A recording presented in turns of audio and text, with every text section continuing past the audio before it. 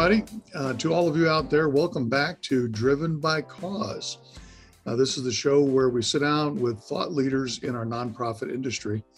And of course, we wouldn't be able to do it without the wonderful support of Ariva and Maestrosoft. And now they're the industry thought leaders that have created the only all-in-one digital fundraising, donor relationship management, healthcare, hospitality, and auction software platform dedicated to helping nonprofits achieve more. And I'm joined today by my wonderful co-host, Mr. David Blyer. How's it going today, David? Hey, it's a great day, Jay. You know how important I think marketing is for any company, but especially for the nonprofits. That's why we're so lucky to have a nonprofit marketing expert here with us today, Beth Brodovsky. Welcome, Beth. Thank you so much. It's great to be here. Beth, we're excited to have you on board for our podcast today. You know, for over 25 years, your company, Iris Creative, has been working with organizations as consultants and specialists in brand development. Your award-winning firm continues to build a reputation for blending practical ideas, creative solutions, and responsive service to nonprofits across the country. You work with organizations spanning the United Way to Wharton School of Business. That's quite a breadth of clients there. Yeah. She's also the creator and founder of the Nonprofit Toolkit, which provides comprehensive courses for nonprofits to learn how to build their brands and inspire support and action. You're also the marketing guru who has been cultivating and advising nonprofits for decades. So we are pretty excited to have you on board. Thanks for joining us. Thank you so much. This is great. It's thrilled to connect with you all. So Beth, just to kind of jump in and start off here, can you share with our listeners some information about yourself, a little background? Tell us who Beth Brodovsky is and what led you to create your company, Iris Creative. Sure. What I love about the work that we do is the opportunity to use visual tools to solve problems. And that's one of the key differences. So many times people think of art and design as decorating or as making things pretty, but it's really not about that. It's to help build recall and help people remember. And it's also to help facilitate communication. You have something you want to say, you want other people to hear it. Design is a tool that can help people access the information that's important to them. And by the time I was 30, I decided, you know what? I'm really tired of all of the really great projects going to the consultants that are on the outside. I want to be the consultant that's on the outside. And so I decided to go out on my own and start my company. I knew nothing. I had a bachelor's of fine arts and a dad who was an entrepreneur. And I thought I would figure it out. And you know what? All I can tell everybody, I did. It's 25 years later. I often joke that when I started my company, I had a 5-year-old son and a 2-year-old that was not yet sleeping through the night. And now I have 6-year-old and 4-year-old granddaughters. So like an entire generation has happened since I started my company. And it's just been a pleasure. And one of the things that when people say, wow, you do marketing for nonprofits, why do nonprofits need to market? You know what? The NFL is a nonprofit. The University of Pennsylvania is a nonprofit. Hospitals are nonprofits. There are so many different types of organizations and they all need to communicate what they do. I think a lot of times people forget that nonprofits are also a business. And so often. And you guys probably feel the same thing that I do, this frustration about the overhead myth concept. Nobody says to a corporation, nobody says to Amazon, you know what? You probably spent too much money on that website, because in the corporate world, people understand that marketing drives sales. And we don't like to use that word sales in nonprofits. Yeah. But my favorite definition of what marketing is that marketing creates the environment so that a sale can happen. So it's not necessarily the fundraising, the conversion, the getting people to take the action. It's all the things that you need to do to bring people to the table so that they are aware, so that they care, so that they're ready to take the action that you want. And everyone needs it, no matter what your business structure is. Love it. Yeah. Beth, this is really fantastic. And I love what Jay said. And I would actually take it a step further from a marketing perspective, that I actually think marketing does drive revenue.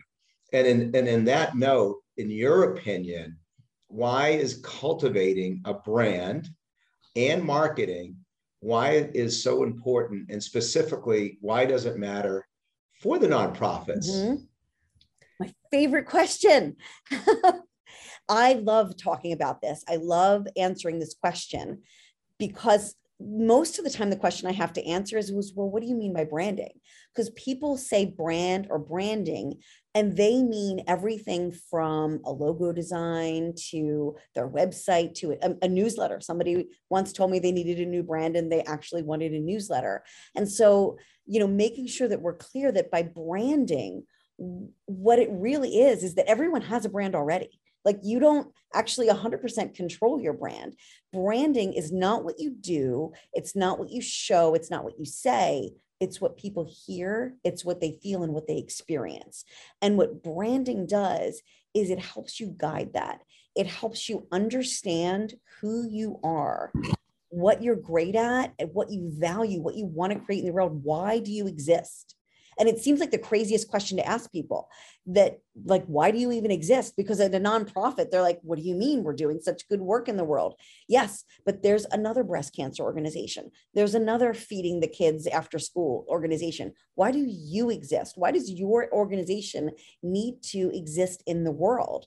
And it's amazing how many people either haven't thought about that or haven't thought about that in a succinct way. And so that's kind of half the equation is, who are you? Why do you exist? The other half of the equation that's often forgot about is, for whom do you exist? Who are the people out there that you exist for or to serve? And sometimes it's the people you literally exist to serve. But ultimately, the question that we ask all organizations is, upon whom does your future depend? Because if you're not clear on how you're going to support yourselves, how you're going to grow, how you're going to thrive, then it's really hard to sustain yourself so that you can do the work that you believe that you are meant to do. So your brand is about finding that sweet spot between the work that you are best at, better than anybody else, and the audience that deeply, deeply wants it and wants it from you. And then that place where those things intersect, that's where you find the language, the explanation, the reason why. And that really explains to other people why your organization needs to exist. We often will talk to different organizations about this and about branding. And a word that's used oftentimes is unique. And I'm pretty much convinced that nobody knows what the word unique means, because I'll have a school say to me, oh, we're so unique. We really care about the kids. And I always want to say, I hope that that's not what's unique about you, because if you're the only school that cares about the kids, then we have a problem. What you need to look for is why you're distinctive. What is that place that you can claim? It's kind of a marketing language thing to say, where you can claim that number one position in somebody's hearts and their minds. Otherwise, it's marketing. Marketing is about executing a bunch of things. Branding is about finding that language, that positioning, that space that connects your mission to your marketing. So often what we see is strategic plans written over here and marketing happening over here. And there's no clear path between those two things. Oh. Yeah, that leads me, that was really great. And I think, having a clear understanding of that is so important for the nonprofit industry as a whole. And you're right, they all have, even in a local community, you could have 5 different cancer types of organizations. Mm-hmm. You've worked with so many different organizations. Could you share with the audience, what are some of the successful marketing strategies and tactics that you have seen used successfully? What I would actually put back to your audience is, the problem is that we start by talking about marketing tactics. And if we're talking about the thing that we do at the end of the process, it's very easy to pick what you're doing based on what everybody else is doing. It's very easy to look around, go to conferences, hear about this cool, amazing initiative that somebody else did, especially if it's a big organization. A lot of times the write-ups in magazines and the conference presentations are written and presented by the United Ways and the Red Crosses and the World Wildlife Foundations of the world. And it's very easy to look at that and think, gosh, if we only had that kind of money. And to look at the tactics, the things that they're doing, and not understand why was that tactic chosen? Because to be very honest, a lot of people don't know why the tactic was chosen. They do a bunch of things. Large organizations have the money to test and try a number of different things. So when people are looking at it and they're looking for advice on what they should be doing, make sure that, like, you think about, you're seeing what people do, but you're not necessarily seeing the results of it. Did it work? Maybe yes, maybe no. So just because a tactic exists out there in the world does not necessarily mean that it's best practices. You need to really find out, well, why was that tactic done? Who was that audience for it? And did they get the results that they want? And then after all of that, will that help your people, your community, your audiences? The number one thing that I really, truly believe that everyone needs to do first is deeply, deeply, deeply understand your audience. We actually have a process, a communication strategy process that we use that is literally a one-page spreadsheet that we take clients through, and we start on the left and work our way across the spreadsheet. And on the left is, what's your mission? Who's your audience? What are your strategic plan goals? You got to start with those three things. Why do you exist? Who are you trying to reach? And then from there, you can develop marketing tactics that have a marketing goal, have an objective, have a strategy, have a tactic, and a way that you're going to measure it. Taking a little bit of time to really map this out and think about it. And one of the simplest things you can do, even without a spreadsheet, is go get your strategic plan and then go look at all of the tactical things that you're doing right now and see if you can look at all of your different goals that are on your strategic plan and look at every single thing that you're doing in marketing and say, we're doing this to serve that goal. We're doing this to serve that goal. And at the end of that process, if you have things that you cannot figure out what goal that they are there to serve and how you would measure whether you're making progress on that, maybe you're doing a thing because you're doing a thing. Nonprofits are often very lean. So a lot of times it's one person doing all the marketing or a quarter of a person doing the marketing when they really should be working on the fundraising. Most of you don't have a lot of capacity to do all the things. And so really getting clarity on which of the things that you're doing are serving your goals, moving the needle and helping you thrive is so critical to keep yourself from getting burned out and just bleeding out money doing marketing stuff that keeps you busy but doesn't keep you funded. You've mentioned mission several times, and we as a company are constantly reminding our clients that, sell the mission, push the mission. Because if you don't have a good mission statement, if people are not connected with your mission, it doesn't matter whatever else you do. They either believe in what you're doing or they don't believe in what you're doing. And if you can't tell them in a simple mission statement, why you exist, then you're not going to get to them. So there's a lot of ways there are a lot of different ways to promote the mission, obviously social media, email, websites, just to name a few. Do you have any suggestions for the kinds of communications and how frequently nonprofits should be reaching out to their audience, and particularly to make sure their audience understands their mission? Mm-hmm. So the first thing that I would say is about that mission. Many, many, many mission statements are not written for public consumption. They're written like you could tell that a committee was involved. So it's important from a marketing perspective.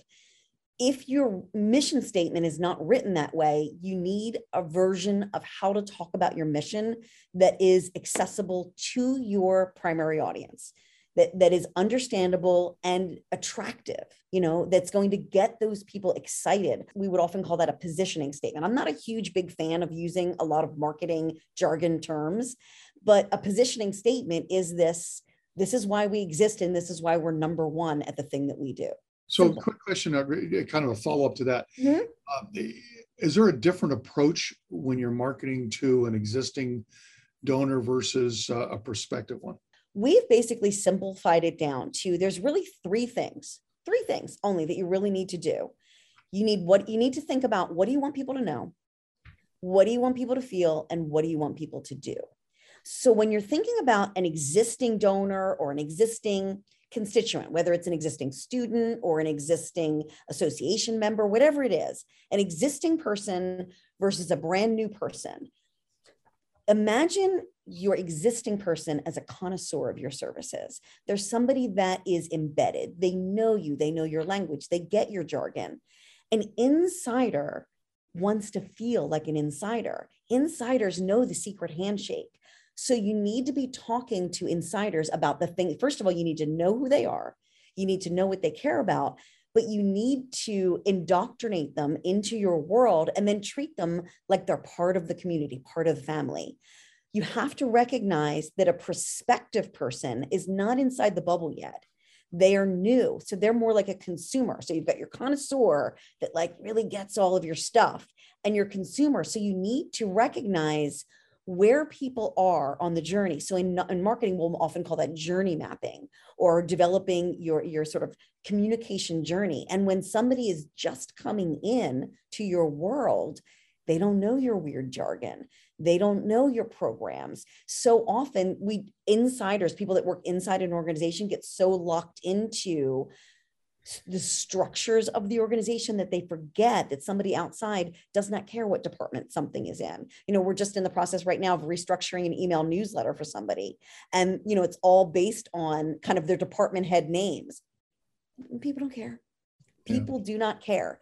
You need to put yourself into the mind and heart of the person that you're talking to.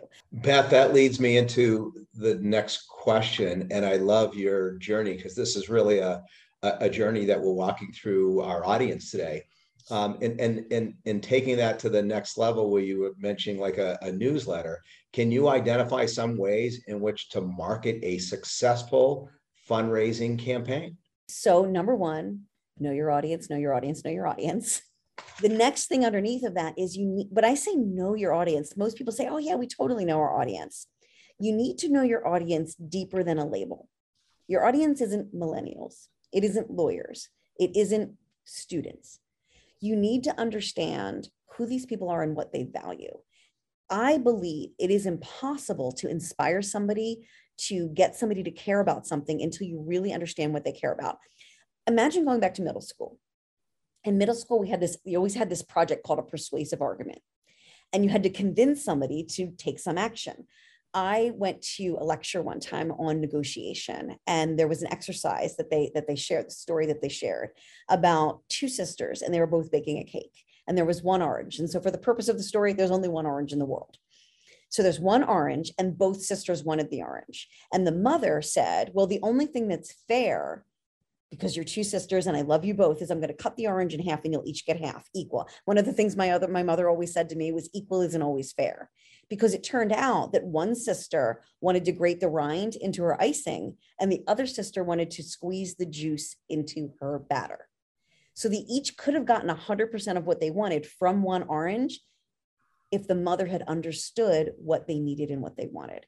And so I believe that when it comes to whether it's new or existing donors, when you're marketing anything, marketing a campaign, if you do not understand the values of the people that you're speaking to, what people care about, why they're giving to you, why they're participating with you, why they're signing up to be a student with you. If you don't understand their why, it's hard to get them to support your why. Yeah, I loved your orange analogy. That was fantastic. It's one of my favorite stories. I wish I knew who created it so I could attribute it correctly, but I don't know. Well, now that Jay and I can both continue using it like it's ours, so I really appreciate that's what you got to do. Yeah, no, it was wonderful. So, which really, when an organization is developing a strategic plan for growth and development, how should the marketing team play a role in this growth? As a brand marketer, it's my job to understand what is the North Star that you want to point to. And then we will align that brand. We will use the mechanisms of branding to build that bridge that crosses you over from the strategic plan to your marketing. What I picked up out of that was you've really got to focus on the journey, not the destination. You do a lot of consulting as well. When an organization approaches you and they want to rebrand themselves, for good or bad, they may not need to rebrand themselves. That's probably one of the first things you talk to them about is why. Yep. But when they want to rebrand themselves, what are the first things you do to go about discovering what their new image is, or what their new image should be, or even if they need a new image? First, we have to ask, well, what do you mean by rebranding? There's kind of three different things people mean when they say branding. They might mean brand awareness, which is actually more of a marketing project than a branding project. They might mean brand identity, which is more of a graphic design project. It's your logo, it's your website, it's your graphic design, your brochures, your materials, your style. But it actually might be brand strategy. So the first thing I have to find out is, do we have a visual problem, a graphic design problem, a datedness, or a communicate like a problem with just memorability and access to communication? Or do we have a misalignment between audience, message, image, and experience? So the branding is what I'm hearing is the branding is aimed at the target. It's aimed at the target 100%. audience. So Yep. so how should a nonprofit go about determining who their target market actually is? For us, that's the very first phase of our branding project. However, I have some tips because not everybody has the capacity to do that kind of a thing. So we do what's called a stakeholder session. We bring together in a room 1 or 2 representatives of all the different audiences that you have. So a couple of board members, a couple of staff, and then we take them through exercises. We ask them, what do we think the biggest challenges are at this organization? We ask them what we think are the biggest opportunities in the organization. And then we say, let's make a list of every audience that we can possibly think of. Great, put that list aside. Okay, now let's focus on what are we call them desirable actions. What are the desirable actions? What are the things that you need people to be doing on a regular basis for your organization to thrive? And we make a whole list of those. And then we look at those 2 lists together and we say, okay, look at this list of desirable actions. If there was in a miracle world, we could only pick one, that if you picked that one thing and you could 10x it or 100x it, you'd be golden. And then after we pick that key number 1 desirable action, then we say, now let's look at all this list of audiences. Who are the people who are most likely taking this action now and likely to take it again out of all of these audiences? Now, all right, you guys are going to love this. Go back to your database, because this is why data is so important. And so what we do is we say, we want to look for your lovers. And for us, once we know what that action is, go into your database and look for a list of people who have done that thing maybe 6 times, 6 or more times. Those are your lovers. And then go look for that same action, but among people that have maybe done it 2 or 3 times. Maybe they're your likers. Or maybe say your lovers are people that have given you a gift of $10,000 6 times. So another way we might look at it is, you've got your donors that have given you $10,000. What was their first gift? If you can now go look and see your best your $10,000, your people who love you all started out by giving you a gift of $250. Maybe they're your likers. And so that helps you narrow down from all of the people. Now we have a pool of people that we know who we're looking about and who care about us enough to show up, participate, and are most likely to be the people that are helping us thrive. Beth, I love your passion and your emotion. And I think that's truly amazing and enthusiastic and very important for a marketing person. But I just want to reiterate the importance of what you said, that to separate that data segmentation, the real knowledge is in the data. And when you really can clearly understand that, you can combine and go back to that passion, enthusiasm, and it's a great combination. Exactly. But there's so many nonprofits out there that don't have that ability, don't have that time, don't have that staff.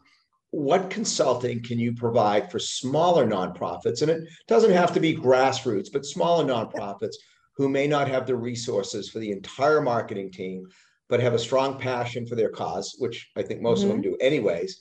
Can you identify some successful, quick marketing tips for someone who may be on a very tight and limited budget and a limited time? We actually created a masterclass series for that. And that's what our nonprofit toolkit work is all about, is helping people who may not be in a position to bring in an agency to get outside help, build that capacity. When you don't know how to do something, fear builds up, like this fear of making a mistake, fear of loss, fear of doing something wrong. And so I want everybody that's out there that's tasked with this, inherited this role of marketing, to be in a position where they can feel confident, that they can do the things or even confident that they can go and argue and advocate for what should be done to their boss. But there's also great classes on LinkedIn Learning. There's charity how-to. So for people that truly don't have a lot of budget, investing the limited money you have in building your own education, incredibly helpful. One question I guess I wanted to ask is, in your experience, there's got to be some common mistakes that you see nonprofits make on a fairly regular basis. Can you share with us some of those mistakes that are fairly typical across the board? A lot of marketing decisions are based on assumptions. Oh, nobody reads emails on Sundays, or the best day to send, or they found a marketing statistic somewhere. The number one day to send a marketing email, to send our email newsletter, is Tuesdays at 10 a.m. That's the best day. Everybody sends their, so the reality is now you're going to send your email at 10 a.m. on Tuesdays, along with everybody else's newsletters, right? And so I feel like people, like those of us that weren't trained in marketing, have a tendency to do a couple things. We trust our guts way too much. Yeah. And marketing is a bit of an art and a bit of data. So it's a combination of taking the time to open up your email, look at your email statistics. What did you actually look at what people did open? Huge, big mistake that people make. They get so worried about unsubscribes that they stop sending emails. They market from a fear of loss as opposed to playing to win. Right. And so instead of pushing and testing, how many emails can I send until people start screaming, they go, oh, I really wouldn't want to get 2 emails in 1 week. So maybe we'll just send 1 a month. So I guess the best advice I would have is cultivate the environment for the willingness to experiment, but make sure your experiments produce actionable data. And then on the flip side, use that data to inform you about what works and what doesn't. Don't let somebody walk into your office and saying, I don't think, I don't want, I don't like, be the final arbiter of marketing decisions. Yeah, I echo, Beth. Thank you. Data is a lot. The gut tells you a direction, but the data reinforces either you are right or change it. And maybe it's just a little bit of pivoting. That saying, there's over 1.8 million nonprofits, give or take 100 million that are registered. There's probably 2.1 million, total, some that haven't registered. I mean, the point is, and this is just in the US alone. So it really is a very competitive landscape. I know in Broward County alone, there's over 12,000 nonprofits and, 2 million residents, right? So can you identify any ways in which nonprofits can truly market themselves and their mission to stand out? Absolutely. So the first thing that I will tell people is, if you're starting your marketing journey by thinking about, oh my gosh, we have to do a thing to stand out, you're starting at the wrong place. So don't let fear of missing out or fear of not being seen drive your decisions. You're not playing from a sense of abundance and from your core. That's filling all the buckets marketing, and it will burn you out and bleed out your money because you're going to feel like you have to do this thing and this thing and this thing and this thing. And trust me, you don't have enough money to try everything for long enough and deep enough to really, truly be able to see if it works. You've just provided a tremendous amount of very good information, and we sure appreciate that. What's something that our audience might find surprising to learn about you personally? Well, based on how hyper I am, they might be very surprised to know that I am actually also a yoga teacher. And what's interesting is I started yoga myself in my early couple of years of running my business because it's so easy to get pulled off your center. It's so easy to listen to the voices in your head. And yoga for me has really, really helped that. Well, we always like to finish our show by asking one question. What is something Jay or I didn't ask you that you wish we did? Making sure people are doing the right project for right now. Branding is an exciting project. People are super thrilled about the possibilities of branding. So the one thing I guess that you didn't ask me is, well, how long does it take to go through this whole process? And so the thing is, I always say branding is a process, not a project.